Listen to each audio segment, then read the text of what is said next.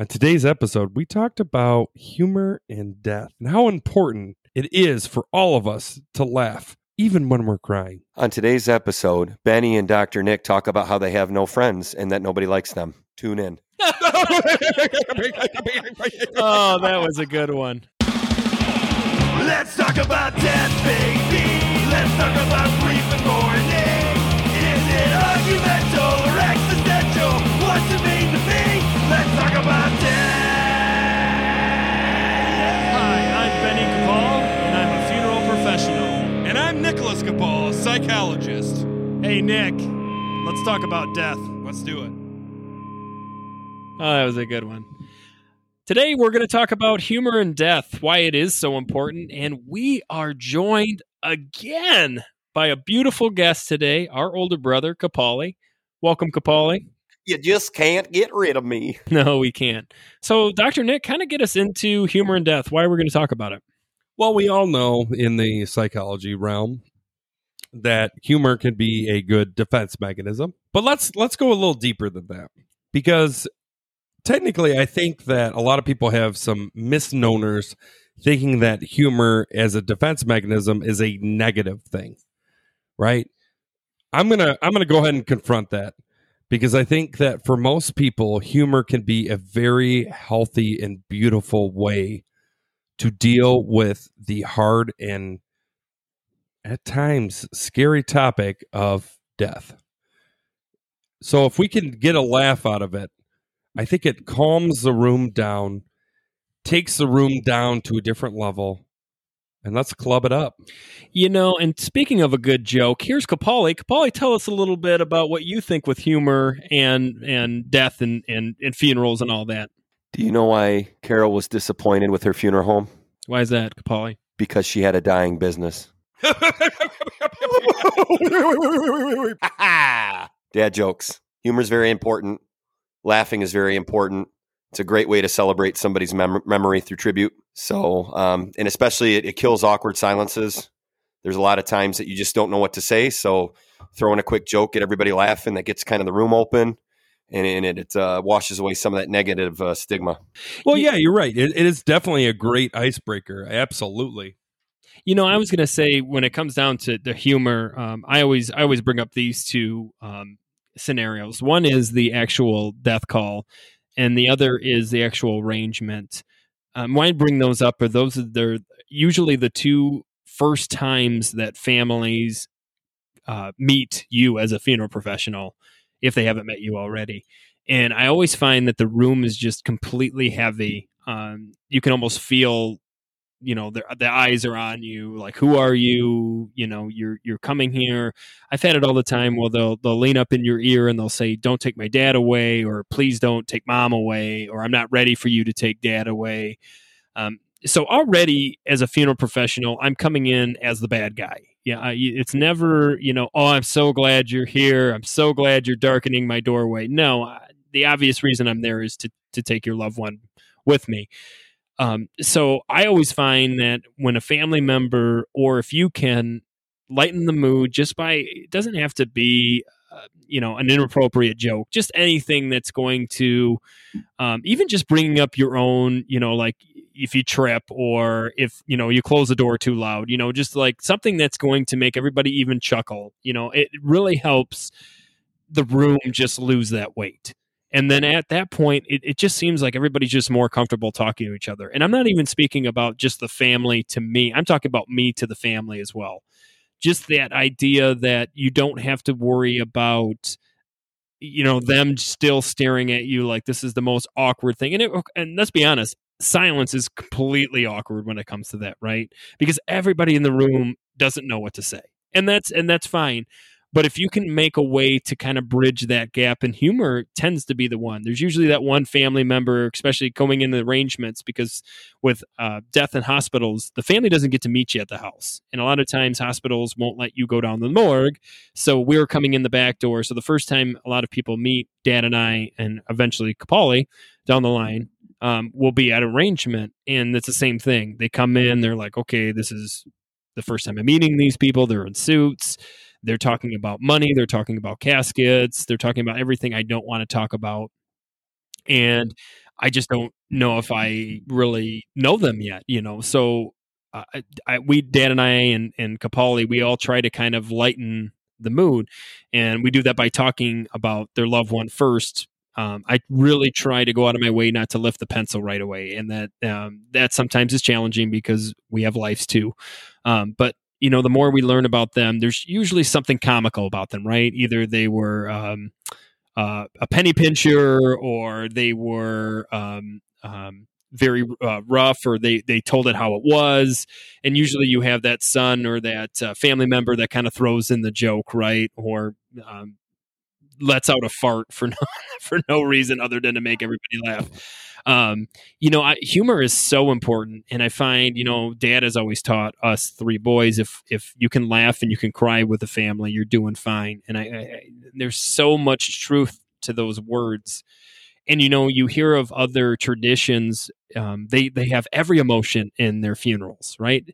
In our small town funerals, we hear all the time, it's too churchy, it's too quiet, it's too everybody's crying, nobody's laughing, nobody's celebrating. And I think that's one of the reasons why funerals aren't seen as important anymore, is because today we need to be with today. You can get everything you need. You can go on a website and get whatever you want within 2 days, right? So everything is fast moving.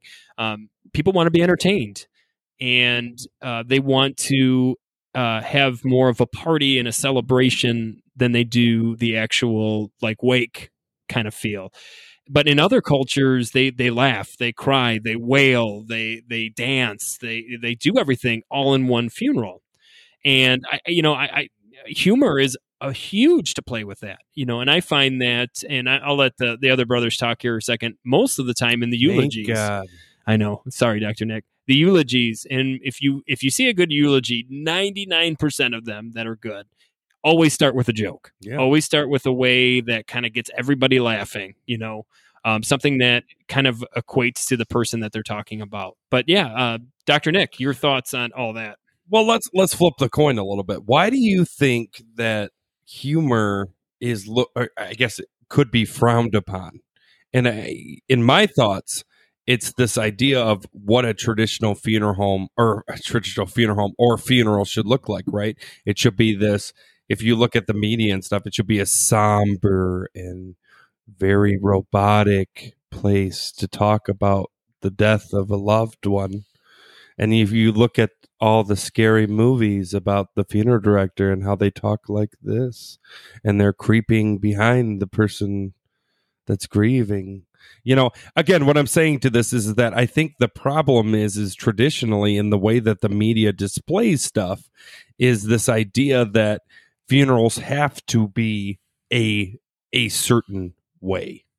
And I don't necessarily agree with that. I think that a funeral should be more importantly at this respect to display who that person was and their legacy. And if that person was any person like Benny, Capaldi, or I, humor is such an important part of life, because I truly believe if you're not laughing at least 2 to 3 times a day, you're not living. And that is my point. But I guess what I'll throw out to you guys is maybe the problem is that this idea of what a traditional funeral should look like. Yeah, and it's something else that just a quick little study here that I was reading with my wife. Children on average laugh 100 times a day, and adults only laugh if 1 or 2 or 3 times on average a day. And that is something to think about, because children are pure, and children are just, they have nothing to hide. And that always struck me as, why do children laugh 100 times a day, and we as an adults can't even laugh 10 times a day? Well, let's go to the psychology part, right? We're tainted as adults. And there is this idea of a time and place not to laugh. And that's what I guess I'm asking you to is, do you feel like a lot of the population believe that a funeral is not the place to laugh?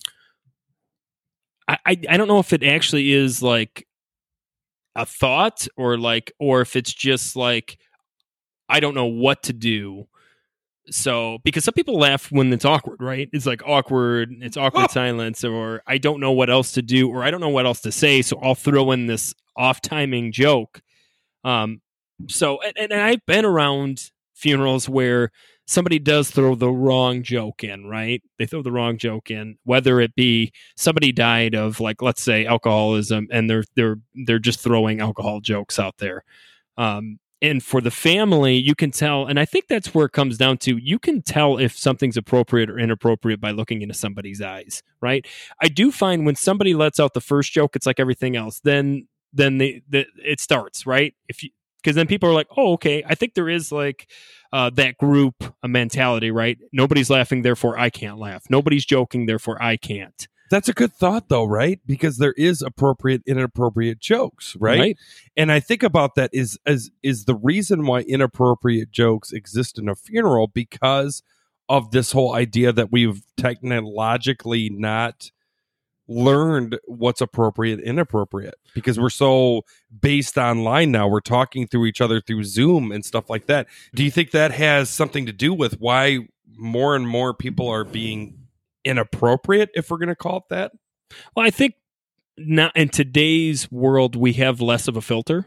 And I think that's because our generation, we don't want to hold back on anything, right? We want to talk about everything. We want to openly discuss everything. No question is a bad question. We can learn anything we want to. I think that comes down to it. I think there is that we can say whatever we want, right? Freedom of speech, you know.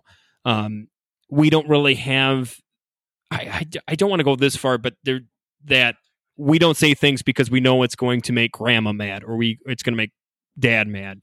10, 20 years ago, you didn't do that because you respected that you didn't want to make someone uncomfortable. Now we kind of just don't give a flying fandangle about who we're going to offend. I mean, and with Facebook, right, with social media where you can just say whatever you want, right? And you can rant on everything. I think there's less of a filter, right? Kapali, what do you think about this? And I think it's a societal issue.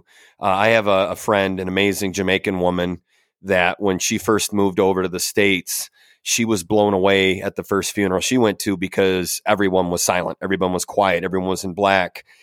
And from where she grew up at, it was a party. When somebody passed away, all the families would come out and they'd share food and they'd, share drinks, and they'd dance and they'd celebrate and they'd literally have fun at this funeral. And she didn't understand, why is everybody got to be so quiet? Why is nobody allowed to cry? You mentioned earlier about people wailing and people showing emotion, and again, there's that beauty in grieving, right? And that's a way that you can show that person that you loved them, that you enjoyed them, the time that you had with them. And I think that's American society. Why do we have to be so stuffy? Why do we have to be so quiet? Why can't we tell jokes? Why can't we laugh? There's a song that's in my head right now that's playing over and over. It's the lyrics are something like, above all things, boy, be a man, and talking about how, when and this is a man thing too, where when you grow up, you don't cry, you do that in the shadows. You don't let people see that emotion because that's weak. And that's ridiculous, because that's not how you grieve. That's not a healthy way to grieve. So, and then again, you're talking about how social media now, we're so divided and everybody's fighting and everybody's arguing, and I don't like you because you said this, so we're not friends anymore. Like, community is important. Everybody needs to be together. Everybody needs to work together. And especially when it comes to death, there's so much respect that needs to be there. There's so much appreciation that needs to be there. We're not there to fight over possessions. We're not there to be petty about stupid stuff that happened. You're there because you love this person. This person, you laughed with them, you cried with them, you enjoyed being with them. So humor is a great way to get that out too. It's a great way to get people to talk. It's a great way to get those stories out. So I do think that's a societal issue. Yeah, I agree. And we brought it up. Like, I think all emotions are important. And I think that's why humor is important. It's part of our human makeup. As much as we're born to die, we're born to laugh, right? So why can't we do that? I do agree there are certain Dr. Nick always says there's a place and time. That's one of his big things. Time and place, whatever. Really? You're going to be mad about that? Either way. You said place and time. Either way. Time and place. Either way. Come on, that's my quote, right? There is times to do And I do agree there are times, or there's been jokes where I think if you're honestly doing a joke in good manner and you're doing it for the spirit of the time, it's going to come out good. I think some people are purposely saying jokes because they're uncomfortable about something, and that's where the jokes are, they're not taken well. But I do find that usually there is a goofball in the family, and that goofball is there for a reason, and that reason is to break the silence. It's to break that stuffy, heavy room, and for 10 seconds forget about the sad part of grief and realize the good in grief and the humor and the love and the actual beauty that is death. And if done respectfully, that does help aid the healing process too. Yeah. Because if you can laugh about it, you can kind of start moving on from it too. Well, and I think there's also, like, if we can be honest about ourselves and joke on ourselves about our grieving process and about what we were doing and why did I punch the wall, and why did I cloister up, and why did I wear a tie that had birds on it? Why did I wear a tie? Why did I wear an orange shirt with an orange bright hat? And if only you listeners could see our outfits, you would be very confused. But I honestly, going back to, I think humor is important. I mean, at the end of the day, I think we all can agree humor is important, and it's extremely important when it comes to death. And I think anybody who says any different may want to have a good laugh. But I think the key, though, is respectful humor. Like you said, it's respectful humor. As long as you're doing it in jest and not doing it to be a prick, that's a big win, too. Yeah, not malice. Don't use humor in malice. Not helping anything. Well, it's, again, time and place, right? It's a time. You don't bring malice into a funeral. It's a place and time. That's not appropriate. That's not how people want to remember this person. I think it should be place and time, Dr. Knight. Absolutely. It's time and place. With that being said, guys, I got a question. Do you think that this could be a conversation you two could have with the family when you're sitting with them, setting up the funeral? Like, say, hey, do you got the goofball in the family? Because you might want to consider maybe putting them as the eulogist. Well, when you have Capaldi in a room with a face like he does, we won't really have to set up the jokes. But honestly, we always say it in arrangement that if we can laugh and cry together, we're doing okay. So I think that kind of does set up the room that, okay, these guys are... No. I'm saying, like, do you think that might be a future recommendation for just you set guys? up just set up the comedian in the family? Just say, like, is there a goofball in the family? You might want them to be the one that does the starting of the eulogy, right? Just to get people comfortable. I don't know.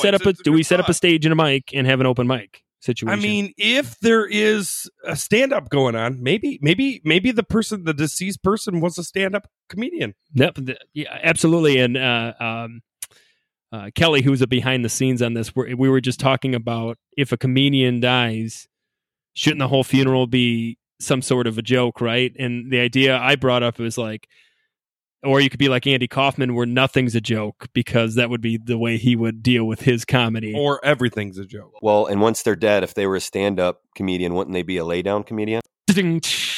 Okay. Dad well, jokes. I think with the ending of that, I think we should go into our favorite portion of the show. Q&A! Q&A, everyone loves that Q&A. All right, let's hit the first one. You guys ready for this? Yeah, yes would be great. Guys. Yes, we're ready for you, Dr. Nick. What are some things you can do to lighten up a funeral? I've been to some very depressing funerals. At my funeral, I want people to laugh at least a couple times. What's appropriate humorous things that you can do at a funeral? What do you guys think? Well, one of the things you guys already talked about is maybe opening up the eulogy with a joke. That's a great way to break the ice right away. A couple of things that I found that families do when they come into funerals that make things kind of lighten the load. One of the big things is the pictures they put on the boards or the movies, right? If you have grandpa doing a silly face or with the kids doing things, that's the kind of stuff to put on there, because everybody looks at that and says, yep, that was Carl, or that was Sam, or that was Samantha, you know. Another thing you could do is the music you play, right? You don't always have to play the elevator music You could play other things that represent that person, right? So maybe you didn't get into heavy metal, but you knew, Clyde loved it. So, the parents will come and be like, well, that was Clyde's music. He'd have that up into 2 a.m. and blah, blah, blah. These are all things. I think really to do the best is just to tell stories right away, right? It's kind of, I don't know how this is all started, but it's almost like visitations are like you do the same thing everywhere you go, right? It's like a norm, whether it's actually a standard and it's you go up, sorry for your loss, and then you walk out, right? It's like an open and closed revolving door, unless you're part of the main family, and then you're kind of like stuck there for the whole day, right? So like, why can't we do things to difference, and I try to do that. I try to come in and I'll come in. And that's another thing with funeral directors. When we walk into a room, everybody gets quiet. And I don't know if that's a respect or if that's like, we don't know what to say around this creepy guy, but I always like I lighten it right away. I'm like, hey, you don't have to like keep quiet around me. I'm not going to bite you, and everybody just kind of moves on. But like little things you can do, or, really ask people stories about the person instead of just like, I'm sorry for your loss. Most of the time they want to talk about their loved one. They don't necessarily want to talk about their own feelings. So bring up that person. Or if you have a story, instead of like going up and being like, I'm so sorry for your loss, my condolences, be like, hey, when I was driving here, I thought of this story, right? Because that's when you think about all these stories. When you're driving to the visitation. I remember going with my friend to a visitation. We ended up in the wrong place. We actually, a funeral director ended up in the wrong funeral home for a friend's loved one because he thought it was at a different funeral home. So I remember walking up to the family and realizing it is not his loved one in the casket. And I remember them asking me and being like, oh, you're kind of looking like you're in the wrong place. This is the main family realizing that these 2 kids in their teenage years came to the wrong funeral, right? And I'm a kid of a funeral director. And I just remember they were so nice and they were laughing. They were like, oh, yeah, we've all been there. And I'm like, I hope not a lot of people go to the wrong funeral home because this is the most awkward thing ever. But I think like being honest, being open, bringing up stories that they don't hear, and that really bring that person back to life, right? So I think we need to, as a society, rethink of how we talk to each other. Dr. Nick and I have already talked about the do's and don't says at funerals. And I think that's part of it. Instead of doing that and following the same suit, go up to somebody and be like, hey, before I forget, here's a story about your loved one that I experienced that made me laugh or made me smile today. Those would be the things I think could lighten up funerals and make it so different, right? Right, Kapali? Or maybe just coming in and singing a song that person loved. Even if you have a horrible voice, singing it loud and proud. Beautiful. Let's move on to the second question. So the second question, burial in space. I've been doing a rewatch of my favorite sci-fi series, and whenever a character dies, they do basically a burial at sea. The dead character is just shot into space, usually in a steel coffin, sometimes just wrapped in a sheet. It got me thinking, what would happen to a dead body just floating in space? Would it just float endlessly? That's a great question. I don't know. I unfortunately, I am not a physicist, and nor am I a doctor in space information. But what I would think, though, honestly, just hearing that question and exploring that in my own head, I guess they would float endlessly, right? Endlessly. And that's a good question, because if you think about, I don't remember where, I wish I had this in the, just in my memory bank, but I was listening to this physicist talk about what happens to us when we die. And one of the main things that he talked about was this idea of parts of our energy, our neurons, our axons, all this stuff that I really wish I knew more about. Oh, Dr. Nick. But the reality is this idea that even though our body decomposes, even though all, we pretty much cease to exist, there is parts of us, atoms wise, that floats around for, I forget, with like thousands of years. And it just makes me wonder, like, this reality of, when you think about space and this idea of endlessly floating around, realize that there's a lot of dead people that neurons are still endlessly floating around the world that we live in.